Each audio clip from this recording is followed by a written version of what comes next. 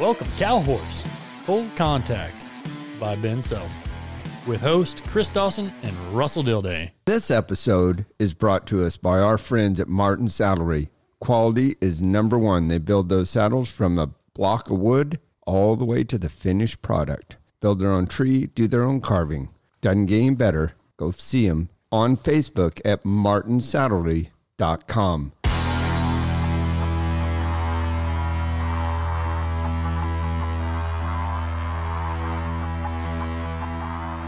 Well, here we are with the legendary Jeff Metters. He is GM here at the Cowboy Channel. He's nice enough to let me and Russell come and join him here in their conference room.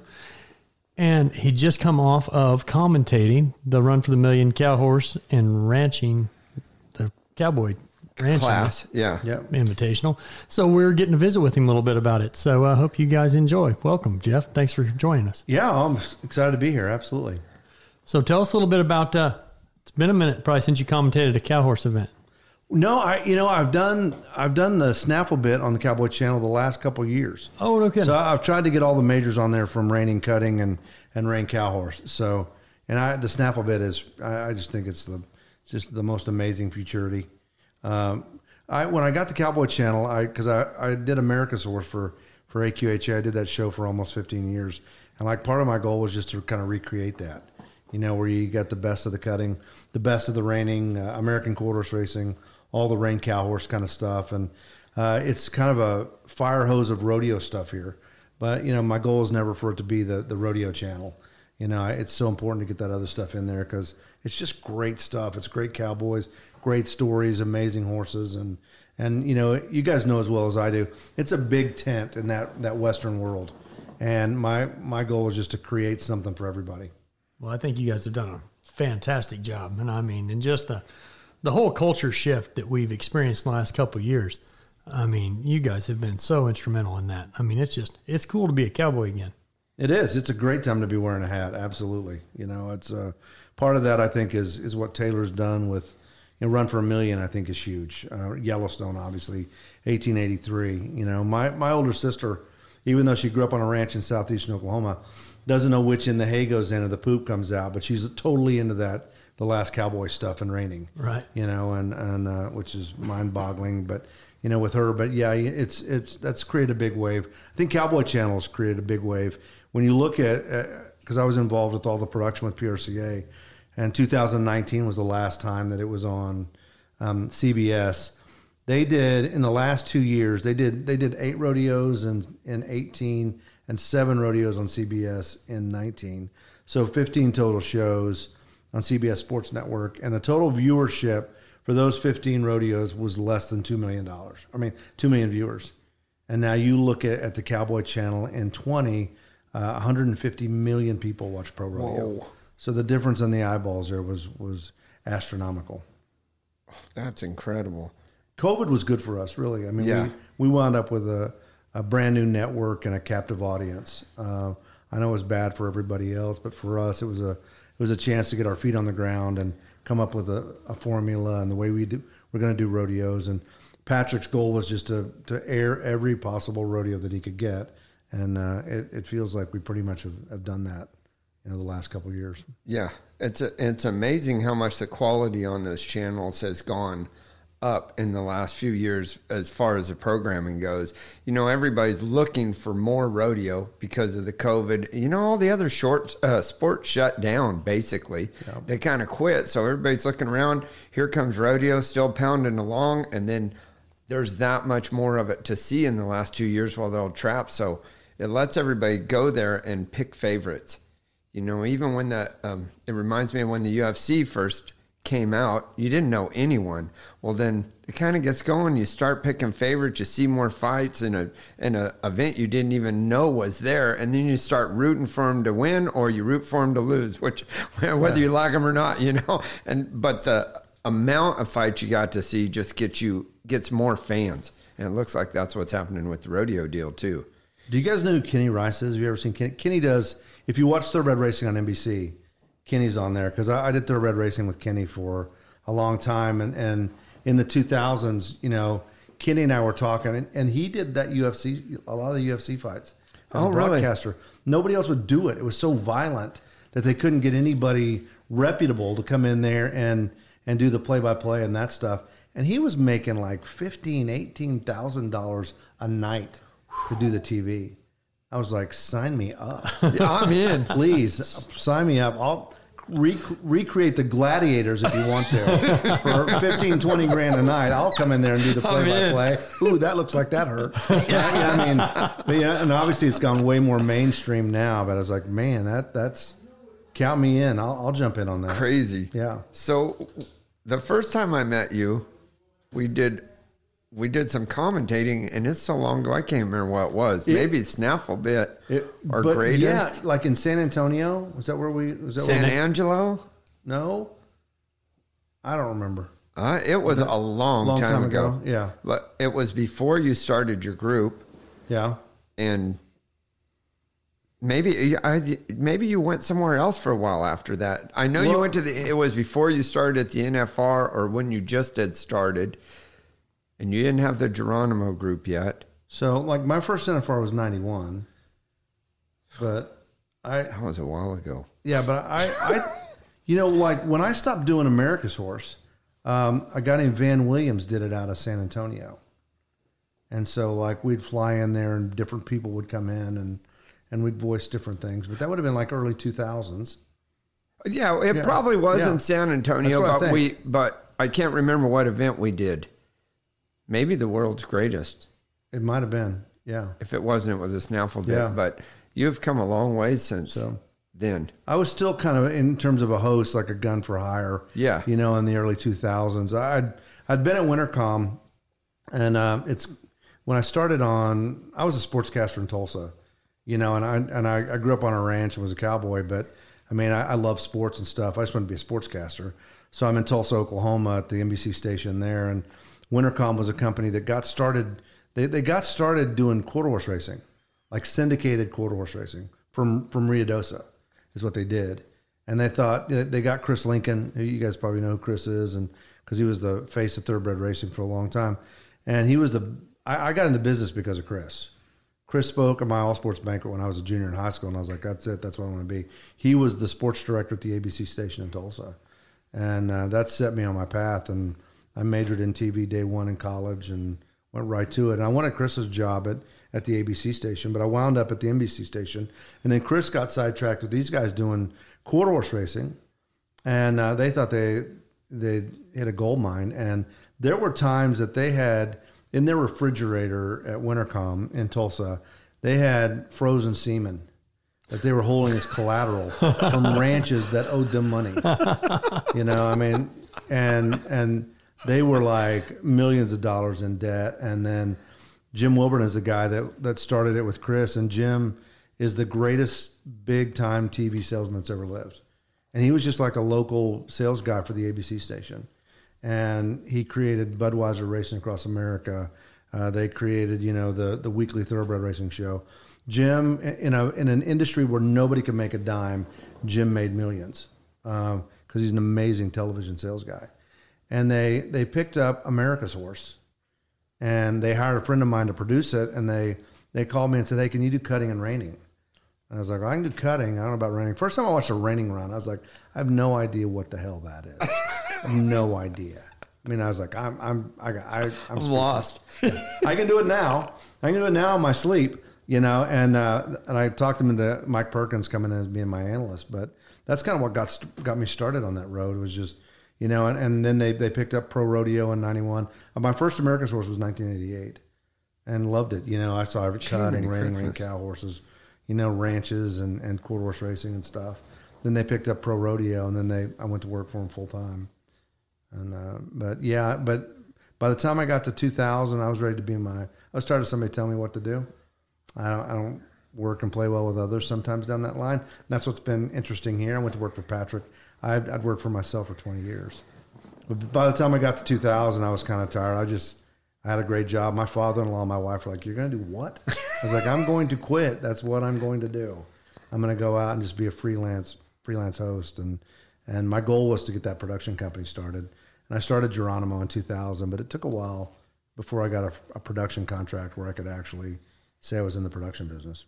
Just hosting stuff. Just have business cards. Yeah, and that's a long way to get back to you and me in San Antonio voicing for AQHA and Van Williams and those guys right there. And you passed up your pilot's career. I did. To do that. Oh, yeah.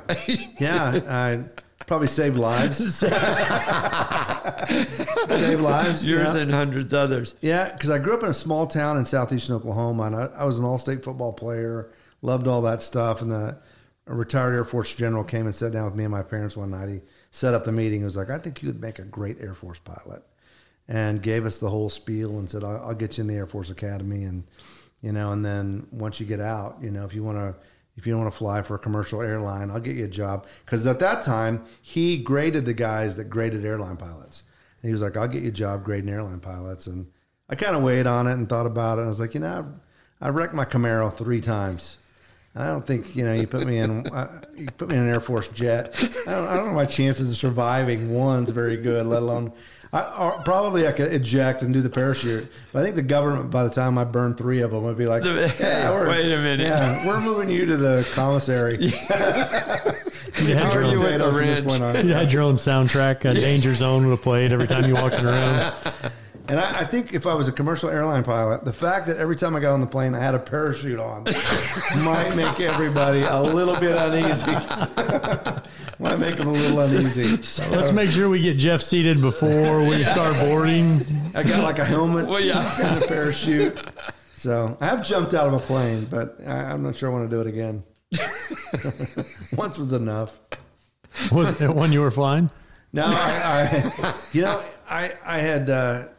had set it up when I was a sportscaster in Tulsa to jump out of a plane. And Jerry Weber was the main news anchor. I loved him. He was like a dad to me. He's passed away. But we're on the air. I filled in and I'm anchoring. And he goes, you got a lot of stuff going on. You're gonna skydive, aren't you? And I was like, oh, good Lord, my mom's watching. And I said, you just put the kibosh on that. And I mean, I didn't even make it back to my desk. My phone was ringing. It was my mom. I didn't raise an idiot. You're not jumping out of a plane. So I put it off about 3 months when she didn't know it. And then I jumped out of a plane. But I'll be honest, that was kind of a sleepless night. You're just kind of going, What a terrible way to think. All the way down. And the whole time you're going to hear, I didn't raise an idiot. Yes, you did, Mom. All the way down. Yeah. No. His last words were, yes, she was did, wrong. Mom. Yeah, you did. Don't take your guns to town. No. What's for lunch? And yes, you did. Yeah. Exactly. My stepdad, he decided to start his skydiving career at 78. Nice. So...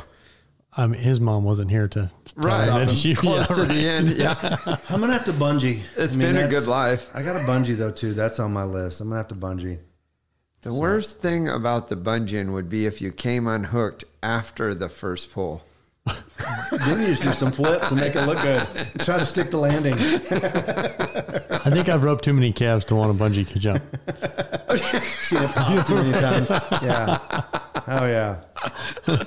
Are you sure? How far is that now? And how long are these bungee cords? Yeah. Make sure that's right. That's probably a good time not to lie about your weight either.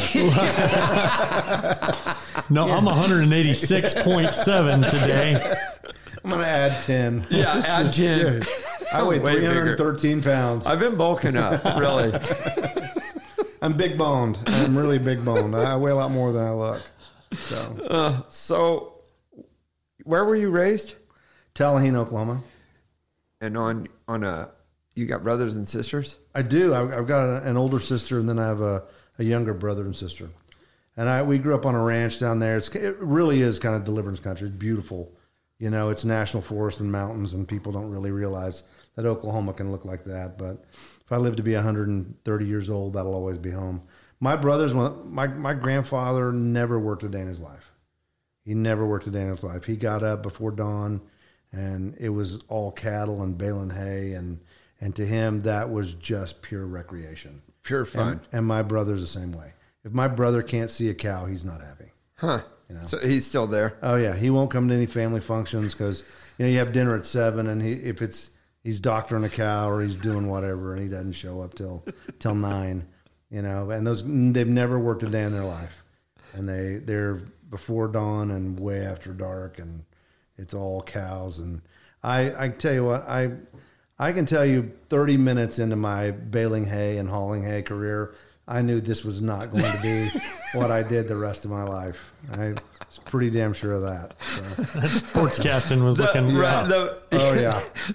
I might even take a shot at that airplane pilot deal, Oh, but this it is sounded not really it. good. If it was baling hay or, I don't even need any training. Just put me in that thing. I'll train on the go. But yeah, we still have the ranch down there, and he stays pretty busy. And what about your other ones? My youngest sister is a firefighter in Nashville, and my older sister is, I don't know what Janae does. She's been a dental hygienist. She has a business that she's it's like women's clothing online. She's a character. She's the biggest character in the family. Yeah, she's something. She's Elaine from Seinfeld. Is who she is. I don't know if that's the easiest way for me to describe her. Looks like her and is just like her. But yeah, she's a hoot. But she lives in southeastern Oklahoma. She lives down there in Wilburton. Yeah, you got to know the handshake and speak the language in that part of the country. I'll tell you a quick story. Jerry Weber, he was like my mentor. He was a sportscaster in Tulsa for like 18 years, and I interned at the NBC station with him when I was at my last semester of college. Loved him, and he helped me get my first job. And the whole deal was when his weekend anchor left, that I was coming back to be his weekend anchor. And I'm in Midland, Odessa, Texas, at the NBC station there. And his weekend guy leaves. And then Jerry moves to news. And so I had to fly back, so I didn't even know if I was going to get the job, but I wound up getting it. And Frank Keating had been elected governor, and he did a whole tour of the state. And he ends it in like Broken Bow, in southeastern Oklahoma. And Jerry's driving back with his camera guy, and he's about 10 miles from Tallahena. And I know exactly where it is. It's an old rodeo arena. It's all grown over, and the sun's setting. And he loves that. He's like, Royal, get out and get us a shot of that. I junior rodeoed in that arena when I was a kid. And so he said, we're shooting it. And Royal gets across the fence, and he's shooting. He goes, the next thing you know, 3 pickups come in full speed and power slide in. And they get out, and he goes, and they are so really mad. And he goes, somewhere in the conversation, I said, I knew Jeff Metters. He goes, everything stopped. They said, you know Jeff? And he said, Jesus Christ, he's like a son to me. And he slapped me on the back and said, you're okay. And they got in their trucks and they drove off. They said, you saved our lives and you weren't even there. I was like, don't get off the beaten path in southeastern Oklahoma. I was like, Jerry, that could have gone either way. Could have gone either way. We could never have seen you again. Exactly. We could still be looking for you. You could be a cold case. You could be a 2020 episode. Yeah. I can't think southeastern Oklahoma without thinking about Uncle Slayton and a certain Larry McMurtry song about Choctaw Bingo. I won a lot of money to that song with Ray Wiley singing it, but yeah, he could be one of Uncle Slayton's. I don't know. There might be some bloodlines back there. You like Ray Wiley, don't you? I do. Yes. I love his story about was it Redneck Mothers? Yeah. Yes. Up against the wall, Redneck Mothers. Yeah. I like his story about how he wrote it, about the 2 bars in Bandera. But yeah. I saw him during Jerry Jeff's birthday weekend one time when they were just on stage and telling stories. That's awesome. Well, how did he write it? Well, he was talking about there's 2 bars in Bandera, and by his house was a country bar, and the rock and roll bar was on the other side of town. And one night he was too tired to drive all the way across town to go to the rock and roll bar, so he just went to the country bar and walked in the door and ran square into Betty Lou Thelma Liz. And he got his ass whipped that night, and he rode up against the wall, Redneck Mothers. All the inspiration he needed was right there in the country bar that night. Yeah. He collided with opportunity that night, and he's still singing that song today. So, yeah. That was an ass whipping worth taking. Right. I live by some Ray Wiley adage, honestly. It's the days I keep my gratitude higher than my expectations, I have really good days. That's a good one. Mm-hmm. And so, like I said, I was trying to remind myself that every day. It's not bad. No. Especially when you train 3-year-olds for a living. Yeah. So when you started out with your company, what were the trials and tribulations of that? First of all, the pay cut. You know what? The first year that I quit, I made as much money as I've ever made. Really? But a lot of that was just I was freelancing so much talent. I mean, I went everywhere. I did thoroughbred racing. I did rodeo. I did stuff for CBS. They We went all over the world. It was fun. For me, the biggest trial is getting that first production contract. You know, somebody that can turn your lights on and get you where you need to be. And that turned out to be championship bull riding that I did with Tuff Hedeman and those guys. CBR was on the Outdoor Channel, and it was produced to the point where you couldn't really even watch it. And so I convinced them that I could give them a product that was on par with everything else that was going on. So that really kind of that helped me and helped get my door open.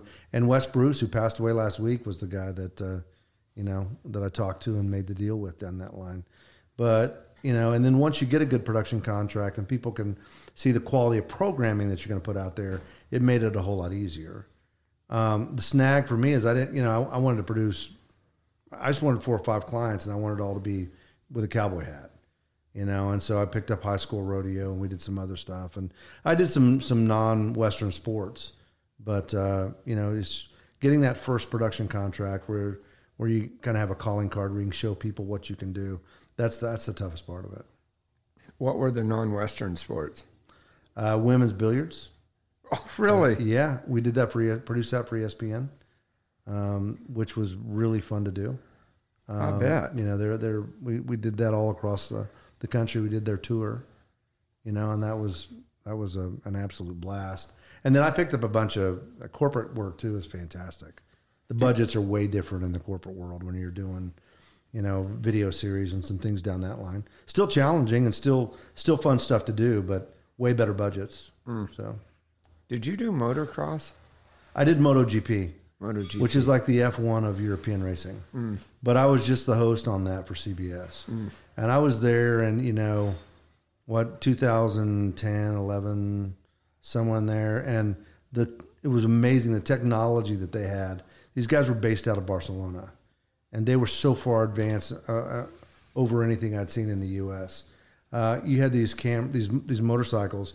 They had cameras you could see from the clutch to the front brake, gear shift, forward, sideways, backwards, you name it. Looking back at the rider, they had cameras all over these motorcycles, and they're doing 200 plus miles an hour on these tracks. I thought I was blown away by those guys. They're based out of Barcelona, and they're not fooling around with their television.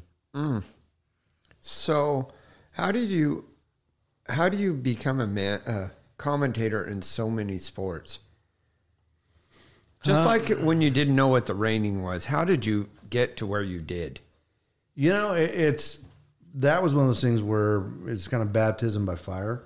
Like MotoGP, I watched a lot of shows, and you try to study up, and you try to get to the point where, I think the good commentators in football, you have, you create lineup cards where you can see the lineups and the numbers and who they are. They study so hard when they look at they can see 18, and that's CeeDee Lamb or Ezekiel Elliott, but you get to the point where you pretty much memorize, the colors and who they are, and so you're not searching for names, and you can get a little bit more involved with that. And I think it's all about what you see. It's TV is just talking about what's on the screen, and not trying to add anything to it. But the only approach I have is I never want it to be about me. Never ever do I want. I don't want to. You see a lot of announcers and stuff that, they want to be part of the story. I just want to tell you what's going on as simply as I can and set up my analysts so they can take it even deeper, and then I just try to stay out of the way. And then so you're most of the time you've had an analyst, and you're setting them up. You're doing exactly the numbers and the names, and then they're commenting more on what's actually happened, why the wreck happened on the motorcycle, or why it didn't, or what made that a great turn, or And you won't hear me. I may have an opinion during the National Finals Rodeo, but why would you care?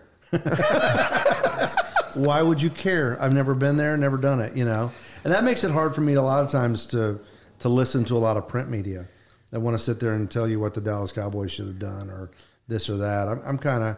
I don't know if you remember Mike Lupica, who used to be on like the sports reporters on ESPN. He's tiny, just a writer, chirpy, all kinds of opinions. And I agreed with Terry Bradshaw because he was pretty negative on Terry and his career. And Terry said, "Why would I care what a guy that has to sit on 2 pillows to be tall enough to be on television thinks about my career?" Down that line. But yeah, I'm just trying to I'm the quarterback. I just get it from point A to point B and let the other guys be the experts. But that lets you be in a lot of sports, and the experts are only in one. So it lets you move through so many things. Like I was just thinking about when you go to the billiards, here's a whole new world that you haven't been in. And you I didn't commentate that. Oh, you we did? only produced it. Oh. Yeah. we had a guy. Yeah, I didn't do that one, but thank goodness. And a lot of those sports are slow. Baseball's really hard to do. I've never done baseball. Baseball's really slow. I mean, it's not a fast moving sport. Mm-hmm. But I learn enough to be dangerous. That's pretty much my MO. Kind of sounds like us with this podcast. Yeah. Ain't no kidding. I still got my dad. He's an outlaw. He's 80. He's as dangerous as he ever was. So. That's awesome. You got both of them? You have your mom? No, I too? lost my mom a few years ago. Yeah. So she's been gone a few years, but yeah. He's still going. The older you get, the more people die. I've noticed that. God dang. I watch like celebrities that die, and you're like, oh my gosh. Yeah. It's like, makes me feel old. It is crazy how many. And then not only do they get old and start dying, but then just the accidents happen too. Because you've lived so long, you learn, you meet more people. So now there's more people that just die. On the ride up there in California, Pete Carr, I love to give Pete Carr grief. I don't know if you know Pete, but he's so funny.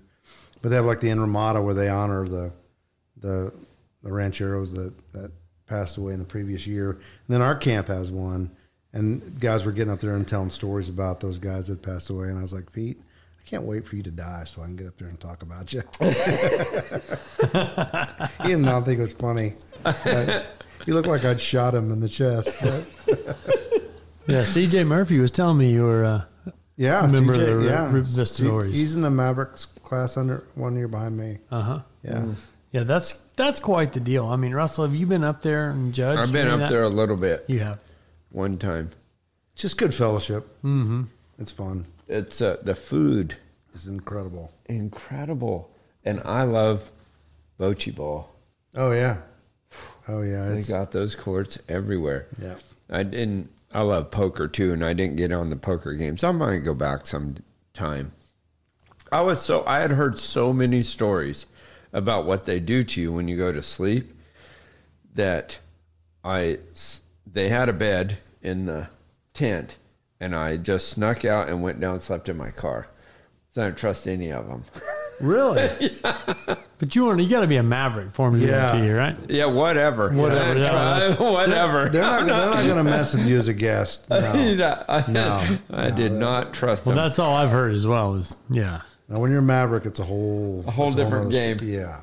But that's just like the pledge class. I've heard that the Maverick camp is just torn clothing.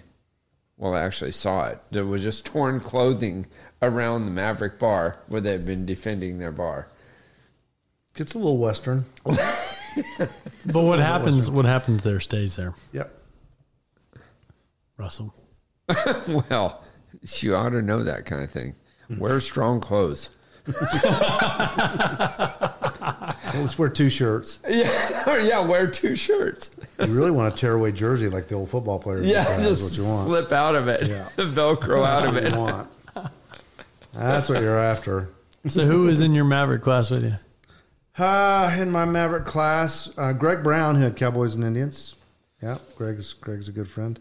Love him. James Miller, who's the GM of the Red Bluff Roundup up there. Married to Nellie Miller, the world champion barrel racer. There's a bunch of good guys. Some great hardcore Cowboys. Probably the most famous one is Peter Oppenheimer, who was the CFO for Apple for Steve Jobs for a decade. Highly involved in Cal Poly, and so. Yep. Fun guys. How long you been there? I went in 17. So. Oh, not that long. Had you been before I went that? in the 90s. I went in the 90s and loved it, but my kids were little. So it was one of those things where I would love to have been a part of it. And, it just didn't work out. And then I really wanted to be a member. And I have two daughters that played high school golf, and they were 4 years apart. So, and the state championship in golf is that first week in May. And so that cost me 8 years of it right there. I wish I'd gone in when I was in my 30s because that's a lot of fun. Mm-hmm. Yeah. But I like that Clovis Mafia, that you got up there. John Semper, I love John. Yep. And I met John and doing rein cow horse stuff for America's Horse in the 90s. Yeah. Vince Janko. Joe Claret's a great guy, brings me a horse every year, and they take good care of me. I'm Maverick here. They didn't bring me a very good horse, but I'm sure that was just coincidence. Just odd. Yep. Just happenstance. yeah. So how old are the kids now? Oh, my kids are 27, 25, 25, 21. Twins? Yeah, I have twins in there. My son's a prosecutor in Tulsa. He works for the DA's office. He prosecutes gangs at the moment. Wants to do capital murder. He's not gonna run out of work. No. He's finding out that he grew up in Tulsa, kind of in a bubble, and there's a seedy underbelly to the city that he's getting to see firsthand. Then I have twin girls. My oldest twin by a couple of minutes. Mackenzie's in her final semester of law school at TU. She played golf at the University of Tulsa, and then her twin sister Maddie's I call her my hippie chick, and that kind of makes her mad. But Maddie's really a lot like me. She has that attitude. It'll all work out, and that's just kind of how she goes. She works with special needs kids. And then Meg, my youngest, she is Jethro Bodine. She's torn between being a brain surgeon and a fry cook. So she's graduated from Oklahoma State, and I don't know what she's going to do. I have no idea. So That's awesome. And she doesn't either yet. she doesn't either, no. But talented enough to do anything. She's a good golfer, too. Didn't want to play college golf. But yeah, she's just starting to figure it out. And that's weird. For me, I'd be a horrible career counselor. Like I told you, I decided what I was going to be when I was a junior in high school. And I'm still doing it. I never wavered and never wanted to do anything else. I flirted with running for Congress because became kind of a political monster. And floated the idea past my wife, and when she stopped laughing, she was like, no. No. So, but that's the only time I've ever kind of wavered from. Then we When could was that? we could have two friends. We could have Paul Bailey and Jeff Metters. Yeah. That was in the late 90s and early 2000s. Because I'm right of Rush. But it's one of those things. And my youngest daughter, who she's the only kid that really I think would really flourish in television. She's been good on camera since she was in junior high. We used her on videos and stuff. And you worry about your kids going to college and coming home like crazy left. Yeah. She was right of center when she went to college, and when she came home, she was probably right of me. Oh, really? Yeah. So I mean, she could probably make it as a news anchor, on a Fox or something down that line. But I don't know that she'll take the television route. Huh. I'm scared to steer her that way. Well, we need someone there. Yeah. I wonder if could the rule deal go with the news? More of a right news? Like on... Just on your own station. Patrick tries to stay out of the politics. Well, that's probably good. Because it's so divisive anymore. It's hard to...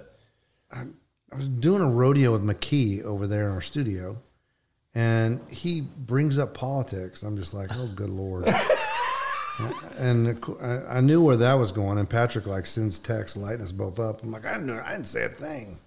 Yeah, so he likes to stay away from politics. So you eliminate it. I mean, you offend part of your audience for the most part. And I used to be an idiot on Facebook all the time because I would just get on rants, and I realized I'm probably eliminating about half my friends. So I just stopped putting anything on. I'm not going to change anybody's mind anyway. So it's shocking to me how many people live our lifestyle and live on the left side of things. Me too. Yeah. It's shocking, really.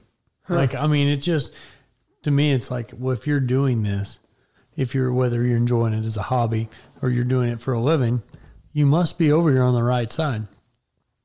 That is not the case. Mm-mm. There's a ton of them on the left. And so, like I say, it is. I know, but the left is not what the left used to be.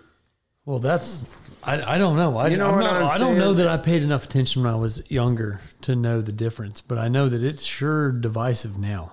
And man alive, there's a huge barrier, it seems like. But there's still people that enjoy this lifestyle. Yeah. That do that. And so I went to college, as a Democrat. I did. My grandfather fought in World War II. He thought Roosevelt saved the world. I went as a Democrat. But unfortunately, I had a political science minor. And I said in the first couple poli-sci classes, like, I don't have anything in common with the Democrats. Reagan's president, and he's turned it around from what Carter did in the 70s. And I'm working cattle. I'm home from college, and I'm working cattle with my dad and my grandfather. And they're going on about how Reagan's destroying small-town America. I go, hey, I just want to chime in here. I think Walmart's destroying small-town America. And I said, not only do I really like Reagan, but I'm pretty sure I'm a Republican. And they didn't say a word. They didn't say a word for 45 minutes. They were trying to figure out how to kill me and tell God I died. That's what they were trying to do. And my dad sat with me. I got married in October of 92. And after the rehearsal dinner and stuff, he just stayed in my house, and he and I were sitting there talking. And I kept telling him, everything that you don't like, you vote for when you go to the polls. And he was like, you're crazy. And I kept telling him. And he told me that even before I got married, he said, son, you will never see the day I vote for a Republican. And he voted for W in 2000. And he is the biggest Trump card-carrying right-wing Republican you have ever encountered in your life. He finally was like, you're exactly right. Everything I hate, I voted for as a Democrat. So that's crazy. Yeah. And Oklahoma, man, you look at Oklahoma, that little Dixie, because I grew up in southeastern Oklahoma, and I mean, it was blue. It was blue. And then when Contract with America in 1994, they went Republican for the first time, and Barack Obama never carried a single county in Oklahoma in both those presidential elections. It's about as red a state as you can get. It is. Yeah. Yeah. It's crazy because being raised in California, you think the Democrats and Republicans in California the lines are pretty clear there. So then I moved to Oklahoma, and all of the people that think like I think, so many of them are Democrats, and I'm a little taken aback about it. Yeah. And the longer I lived there, then I read a book by James Webb. It's called Born Fighting. It's about the Scots-Irish and their involvement in America and how politics go. And he was actually a presidential candidate for the Democratic Party in the first election against Trump with Clinton and them. Didn't even make it past the primaries. But he had the same thing. He went to his aunt's house, told him he was working for a Republican representative, and she threw him out of the house. Threw him out because she was a Democrat. Yeah. And the lines that they've drawn have the old Democrats, like your parents were, that was them fighting big business, controlling labor. No, that's what the Democrats were about. And now it's not this. That's not what they're about anymore. They're not about just that. They're about social change that I don't think that we can handle. That is where the rebuild needs to be. Yeah, my dad says that he didn't leave the Democrat Party. The Democratic Party left him. Exactly. That's what he says, yeah. That's exactly right. James That's not what I say. I just say I never was a Democrat. Yeah. Where was I? I'm trying to remember where I've been this last weekend. I was in Ruidoso, just went out there for a banquet, and they introduced me to this guy. He goes, yeah, I know. He's like, you're an attorney, right? I was like, I'd almost rather you call me a Democrat than an attorney. But yeah, he had me confused with somebody else. And of course, I have to an attorney and a half in my family, so I probably should be quiet. So. They know. Hey, no. When my son said, I'm going to go to law school, I was like, yeah, that's exactly what the world needs. Another attorney. But at least he's on the prosecuting side of things. Right. So, yeah. So I can live with that. Yeah. I've had a couple of good attorneys. You got to have and them. I've been tied up with some bad ones. Russell you wouldn't look at Russell and think he's a man of such legal prowess. I got myself in there, man. I was thinking the other day of how many attorneys I have. It's absolutely insane. They always it's insane. win. Even when they lose, they win. Dear Lord. Just on the show side, or no. I had an altercation with a guy that is kind of a drug addict guy, and then we didn't agree about. He thought I should be giving him more air than I was giving him, and oxygen air. Yeah, oxygen. But he also thought that we didn't have water, right? So we got in this big lawsuit. So then you have your first attorney that you get in the lawsuit with. Then you have the appeals attorney. Then you have the bankruptcy attorney. And then they have specialists all around. I mean, it is endless how much money it costs. Yeah. And it's been 5 to 7 years that it's been going on. What happened to the right to a quick and speedy trial? It's unbelievable how long it takes to get through all this stuff. And if you think you're going to do it without an attorney, it's not going to happen. They're going to eat you. Yeah. They'll eat you up. So you make sure you have an attorney. So in case you want to take someone's air away. That's where we need the attorney, like the ambulance chasing attorney commercial in the middle of the podcast. Oh my God. Right. Ben, get on that. Yeah. and now a message from Dewey, Cheatham, and Howe. Dewey, Cheatham, and Howe. Yeah. So we'll be right back. Have you did you drink the water at Camp Lejeune? Oh Exactly. my Lord. There's a military camp one just the other day. If you were in Fort such and such, you were fed bad water. And we can get you some money. Yeah, and tort lawsuits. It's a whole nother ball of wax. So going back to childhood, I heard rumor you're an all-state football player. Yeah, I was an all-state football player in 1981. And it was so funny because I checked in that week we were there for a week. And the first person I ran into was a guy named Tony Casillas, who was heavily recruited by the University of Oklahoma. He was wearing like bike shorts and no shirt. His pec was bigger than my head. And obviously he was an All-American at OU, won a Super Bowl with Dallas.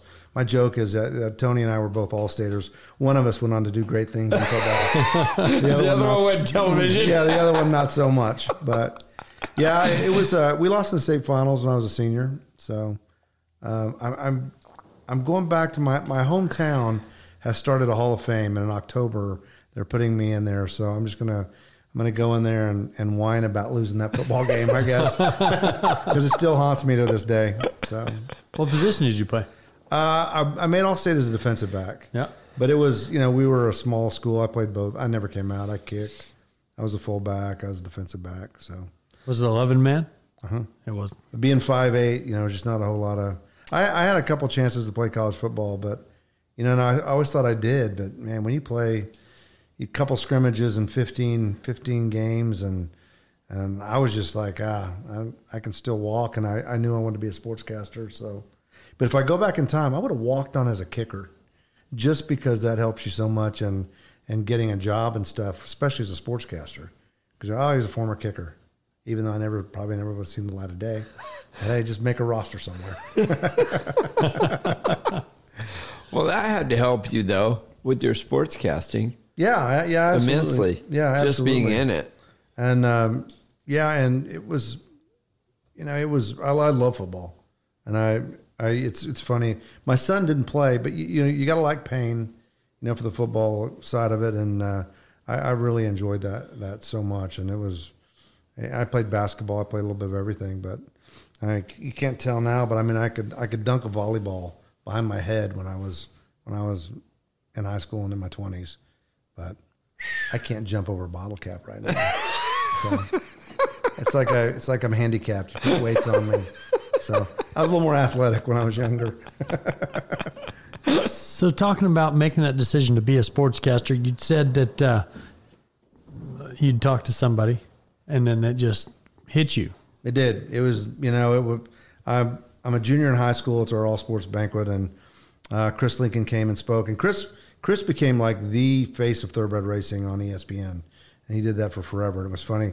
And I was at it was the All-State Week, and we're sitting dorms in Edmond, Oklahoma, and I'm walking down the stairs, and this guy's coming up. And he goes, "Hey, I'm looking for Jeff Metters." I was like, "That's me." And he's like, I want to do a story on a small town kid that's up here. And the whole gist of that article was that, I wanted Chris Lincoln's job at the ABC station in Tulsa. And then I wound up working with Chris for, almost 15 years. Chris was extremely talented. And yeah, it was just one of those eureka moments where I was like, that's exactly what I want to do. Now, did it have anything to do with the horses when you made that decision, or was it more you wanted to be a football broadcaster? Yeah, I really wanted to be a major market sportscaster. My goal was to get to a Chicago, an Indianapolis, a major city where, you had NBA and NFL and Major League Baseball. And, that's that, thank God for unanswered prayers, because, I can't imagine having to deal with a Dak Prescott or a LeBron James or whatever. And when you deal with the rodeo world, that's kind of what, once I got into it, I was like, I don't want to go anywhere else. They treat you like one of them. I am not the kind of guy that likes to do negative stuff. I've gotten to know Lyle. You probably know Lyle Lovett. Yeah. Lyle was a journalism major. And he said he realized that he knew, like in his early experience, where there's questions you need to ask, but you just don't want to ask them. He's like, he knew it wasn't for him. So I've been in a great situation where everything I do is positive. I'm not looking to tear anybody down. I'm not looking for dirt. I want nothing to do with that. And whether it's Trevor Brazile or Till you Ty talk Murray, some crap about a bull rub, about a barrel racer. And I'm scared of barrel racers. I'm scared to death of barrel racers. But if like Trevor Brazile call, "Hey, I'm in town," you can't imagine being a sportscaster and LeBron James saying, "Hey, I'm in town. Let's grab dinner." Doesn't happen. But in this world, everybody's now that you say that, I don't know that I've ever recognized it till you said it, but within this industry, it is all up. It is. All the time. And it's in the other industry, they almost got to go down to make a difference, because there's so many people in football, they almost got to go be negative to separate themselves. Yeah, they've got a DUI this week. Anything. Yeah. Football, who beat up their baseball. girlfriend this week? Or? What's that? Yeah, just stuff. But in our world, it's not that way. No, and stuff about people. Yeah. Butch and Knowles and I occasionally will be sitting at a rodeo, just the two of us, if we're not broadcasting, and we'll do an uncensored broadcast where we, where you'd have to lock the door to keep people from breaking in and taking you off the air. But stuff. There's obviously there's dirt on people. Things happen, but thank goodness, yeah, it's live. But thanks goodness it's not an industry where let's go build him up and then tear him down. Yeah, I'd be out. That is, and I think that might be part of the allure, that it's pulling so many people to it. Like you said, those numbers between the ABC or CBS broadcast and then what you have now, it's the word. People are tired of it. They're tired of the negativity all the time, just the whining and the complaining. And you go to rodeo, and it's not like that. No, even criticism is not wrought with blackness. Right. Even, I think that about Joe Beaver when he does the calf roping. He can tell you what went wrong without running that person down. It just went wrong. That guy's not bad. Yeah. It just went wrong that time. And this is why, and go on to the next one. The guy makes a lot of good runs. This time he picked them legs up a little high. and that calf kicked a little, and you just go on. It's not, hey, that guy's not doing good. And in bull riding may be the one where your analyst might be tempted to say he didn't try very hard. Yeah. But good Lord, you got on him. You got on him. You got on him, and if you get off in the wrong spot, it's not going to be good. So, yeah. So maybe you took a safe way out, but whatever. Well, there's a lot going on in bull riding. There's a lot of pain. There's a lot of the last wreck in your head. Like, hey, maybe I need to get out before what happened last time. I mean, there's a lot to it. It was NFR one year, and I brought up Dan Mortensen was riding, and we were on air, and I was talking about how he doesn't buck off. The stat was like he'd bucked off like twice all year, and Butch was like, that's really common with bronc riders. You can go a whole year with just getting bucked off 3 or 4 times. And I was like, you guys are the punters and kickers of rodeo. Made Butch so mad. I wasn't welcome in the bronc riding locker room for a while, so he's like, you cost me so much grief. So just making an observation. Yes. But I'm a huge bronc riding fan, obviously, just from hanging out. But how many? So being a sportscaster like you are with all these events, all the dodging it. I've done just a little bit of commenting on what's going on out there, and it's so easy. It would be so easy to make a mistake when you're trying to keep up with the action and stay in it. And I realize you're more of the quarterback and you're kind of setting it up to the guys that are your analyst, but still there's a lot going on. And choosing your words and having regrets with what you did or didn't say. I try not to walk the plank where I walk myself into an area where it's hard for me to get out of it, It happens from time to time. And I like early on, I'm like, I'm not a very good host now because I do so much other stuff. And when I find myself having to do a TV show, I'm coming off a meeting or a Zoom call or doing this or doing that. So a big part of what I do is preparation and being prepared. So a lot of times it's a little harder for me to switch gears from the minutia of what I have going at the Cowboy Channel to going and being a host. The NFR is a situation where, I've spent hours of prep before I get there, and it's a matter of just updating. I go back to the 90s and we had been at a rodeo and Reba McEntire's sister was singing and I met her there. And so now you fast forward to round 10 of the NFR. And in those days, they wrapped it up. They would do some strange Christmas thing where Cotton Rosser would bring out Christmas trees and he'd make Charlie Too Tall West be an elf. And it was just some bizarre stuff in all honesty.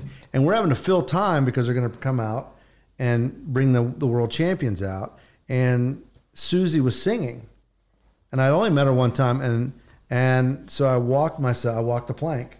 I said, here's Reba's sister, Susie. And then I could not remember. And I'm looking at Butch like, help me. I thought I was kidding. He's going, looking the other way. Help me out, and finally, after about 25 seconds, somebody in my ear goes, Luxinger. Susie Luxinger. And I was just, but facts and details and some things down that line. If you're not careful, you kind of wind up in a situation where you're misleading the public. What do they call that now? Fake news? Yeah. So, I'm guilty of fake news sometimes. So, just never let the truth get in the way of a good story. Well, I can't imagine. I know how long it took us to get comfortable just doing this, and this is completely editable. We can do what we want, and we have a lot. But like I say, how long did it take you to get comfortable being able to step in there and do those live spots? And it's just another day at the office. Yeah, they started the Wrangler World of Rodeo in the 90s. We started in 91. And Butch and I hadn't worked together. So I'm in 91. I've been 6 years in the business. And anchoring a newscast or a sportscast and doing an event are two completely different animals, in terms of what you do. And so they weren't flying us to the events. So, but they wanted to make it look like we were there, so we green screened it. So they would get a shot of the arena, and then you bring it in here and you stand in front of a green screen and you do an open, and it makes it look like you were almost there. You can see the green outlines of people. The technology wasn't that great, and it was standard def. And in the early 90s when we started that, Butch and I would come in, and they would book a studio where I was a sportscaster at the NBC station, and literally it would take us an hour to do an open and a close. It's just like he and I were just trying to figure out, and they'd be like, I'll do it again, whatever. We weren't very good, basically. And so you're talking an hour for a minute worth of. Yeah, exactly. Yeah, for about 2 minutes worth of content. And I was laughing, I was thinking about that. And then when the NFR was here at Globe Life in 20, we were just busy. And it's round one. And they're coming out of the open. And Matt, who's the executive producer, who's the live producer, he hadn't said anything about an open, on camera or anything. And we're wrapping stuff up. And he's like, just right at the very open of the show, he's like, get up and turn around. Because we had cameras and lights. Get up and turn around. You got to do an open. And Butch and I had never talked about a thing. We just got up, turned around, did an open. It was probably the best one of the 10 days. It's just, I think when you get comfortable with it is how well the sport, what your knowledge base is. And for me, as long as I'm prepared, I have no issues going and doing TV. When I'm not prepared, then I'm nervous. Then I'm a little scared. Then I'm a little clammy handed, for the most part, because I just don't have a grasp of the subject matter. And once you do that, like if you and I were doing a show, you just tell me what you see. You have the knowledge base. You don't really have to hardly prepare. You just go tell them what you see. Mm-hmm. When you have that knowledge base, it's much easier to spit it out. Yeah. So I think that's what we ran into. We did a little bit of commentary together, and Russell's done quite a bit as far as doing a lot of the play-by-play for a horse show. Yeah. And so, but we were doing ours, and it was just for our podcast. We're like, maybe we don't really need to tell them all the bad stuff that's happening here, right? Like if that stop sucked, like do we really need to vocalize it? Let's just use this rain work. Let's just tell stories. Yeah. And kind of let it be a little bit podcast-like, and then we can kind of tell them what's happening down the fence. And it was so hard to fill that time. It was shockingly hard to fill that time without talking through what was actually happening in the arena. Yeah. Yeah. It's a way more when the fence work or the reining run's coming, it's easy for me to see and say, but now that you say that, but just filling time, like Chris said, that's when it gets hard. I thought that was a brilliant idea when we started it until we got into it. And I'm like, well, now you're telling inappropriate stories about these guys, right? Because that's all you got. Yeah. So, yeah. I've even done the horse sales where they've had me go to the auctions and talk. And if they'll give me, I'm not the pedigree guy. Those guys know all kinds of stuff. But if they'll let me talk about what's happening on that horse in that ring, I'm fine. And we just kind of got in the deal where that's what they would just pitch it to me when they're needing a bid to come around. They're waiting on somebody to make their mind. And I can talk about what's going on in that ring and put a positive light on it. But just to fill the airtime with all the pedigrees, unless it's one I wrote or something. Yeah, he's really telling on his hands right there, Bob. Don't let him crawl out of that sail pen. But then, like you guys do with the NFR, that's a huge crowd, and it's live. There's just not a lot of room. I guess, though, when you, like you say, you get used to Butch and you get used to what your surroundings are. But them first few had to be a little bit of a... Oh, yeah. Yeah. And, early on, we only did 3 rounds the first 2 years. We only did rounds 8, 9, and 10. So it was the best gig we've ever had. We sat in the PRCA suite. We drank beer for the first 7 rounds, and then we showed up and did 8, 9, and 10.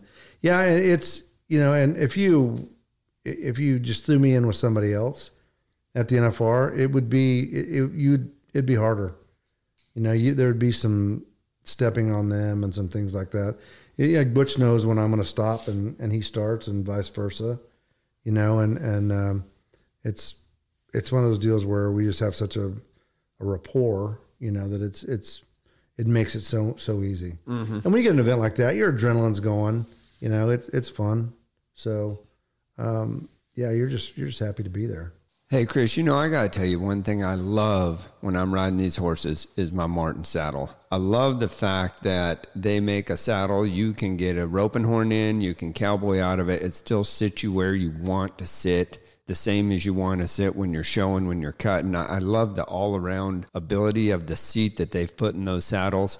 I've had a ton of interaction with Brian Peterson over there at the factory. That guy goes they built their own trees right there in the factory. You can go in there, take a tour. They will show you a square piece of wood, and they take that awesome. And turn it all the way into a beautiful saddle. And when you do go through there, what is staggering is how much handwork is in it. Like, you think that there's some machine that stamps all them flowers out? Mm-mm. Those are all hand carved. No kidding. That's cool. Yeah. I know. I've kind of been around them, since I worked at Carroll's and seen them developing these saddles, and they have put the work into them. And I've got a couple there at the house, and we've got one that they carved our brand into there on the skirts there, and my wife shows in it quite a bit. And I've got another one that I won at Southwest Pre-Fraternity, and I love that saddle. I mean, yeah, you know. Go online and check out Lance Johnson's saddle he got for winning the Pre-Fraternity at National Stock Car. It was beautiful. So pretty. They can do whatever horn you want. They have a new system where they block those stirrups a little bit, especially for your non-pros and, well, for me. Because I'm terrible about cowboying my whole life. I get my feet behind my shoulders constantly. That's just the way I was. The seat helped me immensely, but this block is another little help. When you relax your legs, your feet hang right in front of your shoulders where they're supposed to be, instead of when you relax too much, they go behind you. I love it. I can't say enough about them. Can't say enough about the effort Brian has put into it. I remember out in California, he showed up out there and we're working on how to build a better saddle. And he just stops by, didn't really know him much. He stops in there and just taking it over. We have saddles scattered over my whole, every saddle we could find, we got and put on every horse I had. And we went over the trees, the fit, the seat. I mean, just over and over and over. And they built a beautiful saddle that I love to ride in all day, every day. And you can always find Brian at the Southwest Range Cow Horse shows. He'll be in there mixing it up with us. And so this guy, he's out there showing a lot of guys making saddles. That's all they sit in the saddle shop. Won the world on a little top sale no kidding. Mare. How awesome is that? Congratulations, Brian Peterson. Senior, yeah, it was cool. So he's in it all the way. That's awesome. So no matter what event you guys are doing, whether it's a cutting, barrel racing, reining, roping, steer dobbing, my favorite, the cow horse, there's a Martin saddle for you.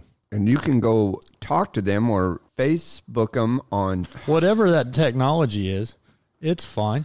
It's on the Martin Saddlery Facebook page. You can always send them a message right there, or you can check them out at www.martinsaddlery.com. We did a horseman's reunion I did one time, and I met a guy on the microphone, Kelly Barker. They put him on the mic while I'm talking, and they just give him a mic, and we start talking, do the whole week together. Well, it kind of went well, and so they hired us to do the rodeo at Paso Robles Fair. And we didn't really know what we were getting into. They said, it's just a little rodeo at Paso Robles Fairs. Well, it's not a little rodeo. That thing is full. Jam-packed, and they had a list of military people that were going to march in and hold a flag while a guy jumped out of an airplane and parachuted down into the arena. And this list it's 50, 60 people long. Yeah. And we are so nervous about messing a name up on the military guys more than anything. And it's that huge crowd. They stick you on that stage. You know that stage that was out there in the where the practice been? I mean, you're just out there on a table by yourself with all them people. And any mistake, I guess they don't hear as much as you think, but we were so worried about it. It was unbelievable. Then they start the rodeo, and not talking on top of each other was really a huge deal. Learning to find, because it's not just us, there's also a rodeo announcer, and getting all them people and not getting on top, because we're on the speaker that goes to the crowd, so you can't just jump in there anytime. But dear Lord, what a nail-biting... Sounds horrific. What the respect I gained was unbelievable. I have the utmost respect for rodeo announcers, but they have the gift of gab, obviously. And you got Justin McKee and Steve Kenyon who work here, and I'll throw Tom McClary in there. I could take all three of them to our studio over there, put them in separate corners, and say, you just start talking and keep talking until I come back. I could come back 24 hours later, and they still wouldn't be done with what they, you listen to those rodeo announcers. I can't imagine saying, hey, welcome to the Reno Rodeo, and doing the whole thing. There's no way. And people ask me, I was like, I'm not a rodeo announcer. I do television. Well, when you guys do the throwback to the studio off the rodeos, and I've seen, and Justin McKee's the one I've seen probably do it the most. You're going from live action and just pitching it to him in that room, and he's got to be current with what's going on there, and he's here and filling that gap, and then be able to end and pitch back. I was like, holy mackerel. That's unbelievable. It's easier than you think. It's way easier than you think. But yeah, way easier. Well, I would hope so. We have ways to cheat. So we're cheaters in a lot of different ways. Yeah. Well, that's what Russell and I talked about. We've both been in here, and both of us talked to each other afterwards, after doing the interview in the studio. Like, that was the most awkward feeling situation in the world. Like, I know, Steve Kenyon's having no trouble. No, yeah, Steve Kenyon, he's just there with his chest hair poked out and just rocking it. And he's like, put your belt buckle on that X. And I'm like, I don't know what to do with my hands. And there's all these cameras and angles and side eye and picking up monitors. And I'm like, these guys they're telling them what to say. What in the world is happening? It was so horrible. I was like, Russell, we got to go back so we can at least just redeem ourselves a little. Son of a gun. That was rank. Kenyon makes it easy for you. Yeah. He does lead you along. I don't have any chest hair. Yeah. I need a chest hair piece. When I anchor with him, I feel like I need to have like a piece of a toupee that I just take right there. There you go. Yeah. So then people will be asking me if the carpet matches the drapes or whatever. So I have to be careful with it. But yeah.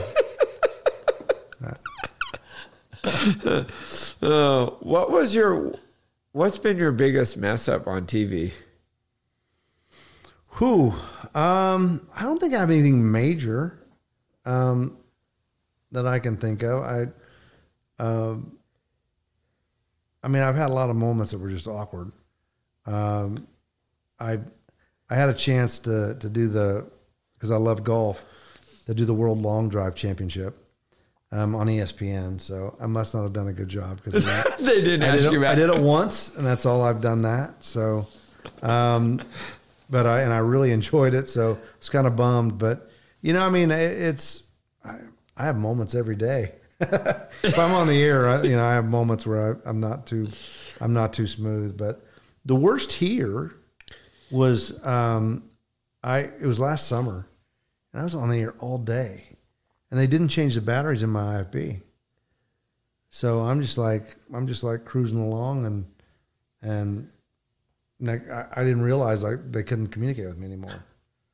So I'm just in all kinds of I look like an idiot. I look like an idiot. So that's probably my most embarrassing moment here. You just like, man, I just hope just let that moment pass. Just let it pass. Yeah.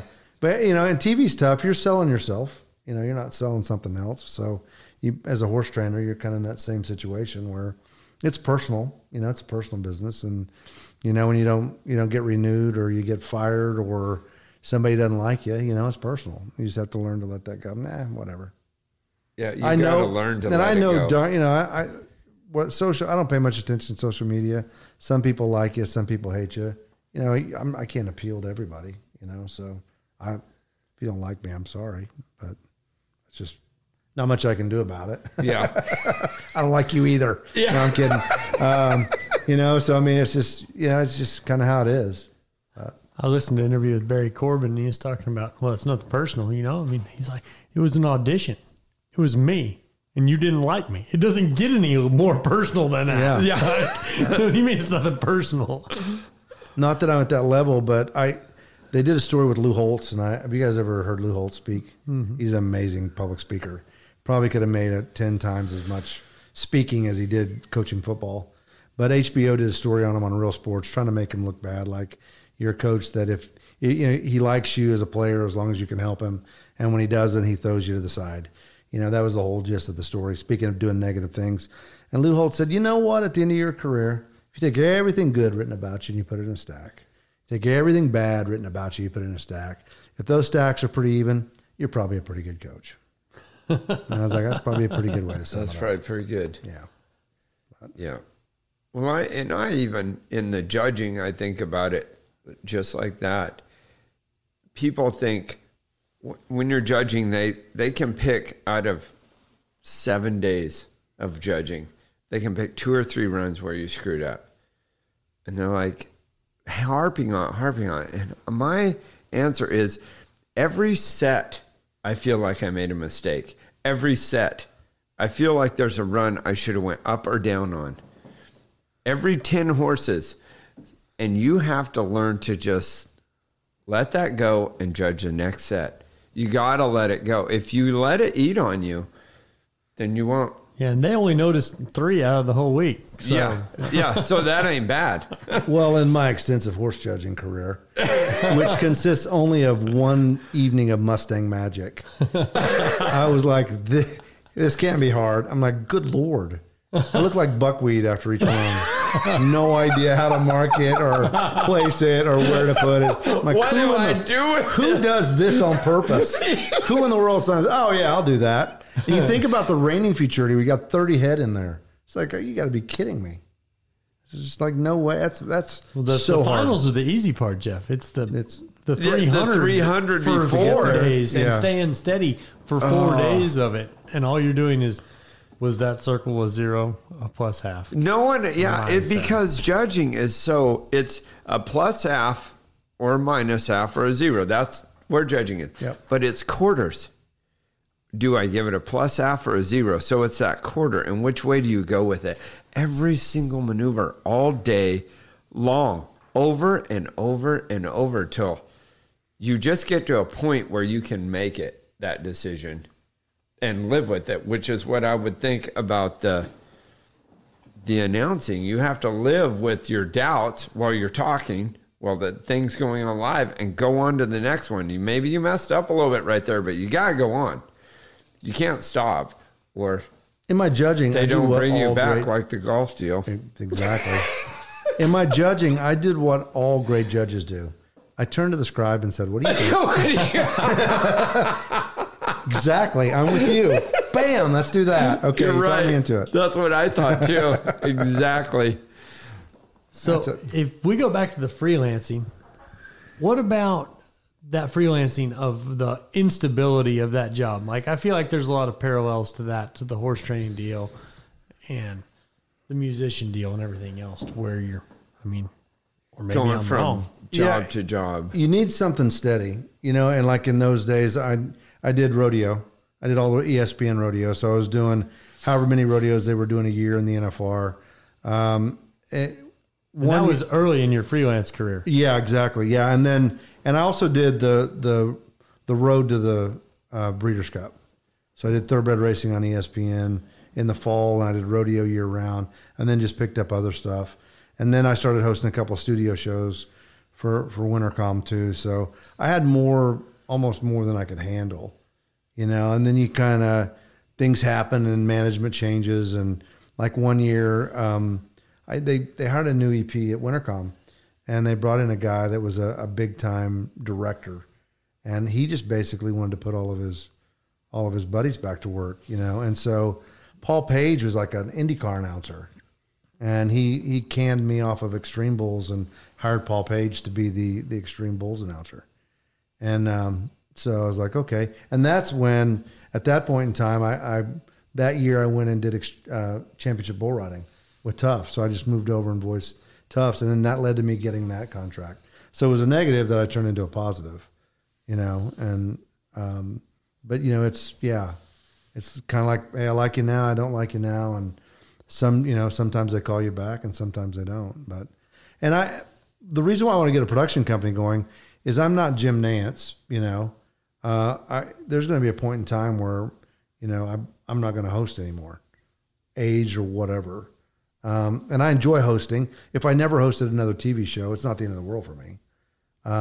So I wanted something else that I could do. And it's kind of like an actor becoming a director, I'm really interested in producing great television that doesn't necessarily involve me in front of the camera. Makes sense. And it's a longer life. Yeah, absolutely. Nobody cares that my hair's gray. Yeah. Except my wife. So, but at least you have some. I do. You can be a like little me. So what would your advice be to those kids that are out here and they're seeing legendary guys like yourself that we've all grown up watching and think that that's an out of reach career path? I mean, what do you tell them to how to pursue that if that's something that interests them? What the Cowboy Channel has created is, before, if you went to college saying, hey, I want to do Western sports on television, there was no outlet there really, Now you can literally go to college and say, hey, I want to work for the Cowboy Channel. I want to be a sideline reporter for the Cowboy Channel. I want to host Western Sports Roundup. I mean, it's actually a career path now that you can actually aspire to. And there's there are sportscasters all over the country going, I want to do Sports Center. Nothing sounds more boring to me than Sports Center. Right. And I used to think that was the greatest thing in the world. Why do I want to go talk about something that's already happened? Yeah. I would rather be on the front row and be a part of it while it happens. But now we have our own Western ESPN that kids can aspire to and things down that line. I got bombarded all the time by females that wanted to be on the NFR. It's a one person job for forever, and I'm not going to replace that person, at this point in time. Now there's ways to do a whole lot more than that, which I think is great for the industry. What Patrick, I'm embarrassed that I was a little slow to grasp what his concept was. Patrick and I had low to no history whatsoever when I arrived here in January of 20. And I was skeptical of the PRCA to take it off of a CBS and move it to the Cowboy Channel. Unproven, only in a little more than 30 million homes. And then I finally realized, hey, he's put together the Cowboy ESPN here, and how fortunate am I to be a part of it, that he let me in, on ground level, and it was a deal that was really good for me because my interest and my experience is so much more than pro rodeo. Is really anything with a cowboy hat. I've done it on television, and I see the possibilities that they have here. But now if you're, if you like television and you like Western sports, there's something you can aspire to now that was probably never there before. Do you see that? Where do you see that going in the future? Do you see that being stationary here with one kind of station, too, RFD and Cowboy Channel? You see that expanding farther?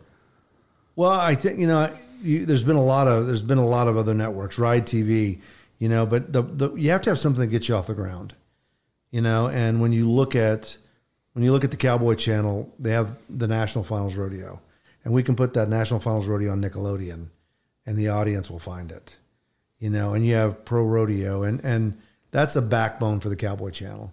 And I think if you whether it's a Great American Country or Inspiration or whatever.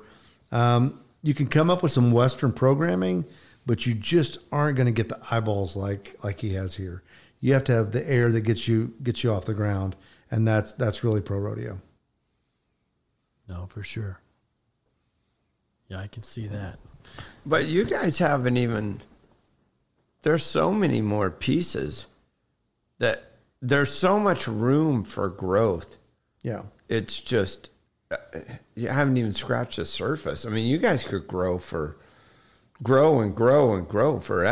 Yeah. And so many, I have a laundry list of programming that I'd love to do here, and hopefully we'll get a chance to get some of that from music to 30 for 30 type stuff to other events. So, we've really just skimmed the surface.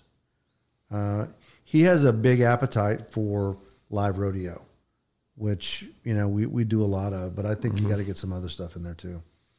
So because there's 24 hours in a day, there's so much room for so many live events on your guys' platform. I mean, where so many, you go try to watch television, there's so many people that feel left out now because you can't even, the life they're presenting on TV is not something I can even get into.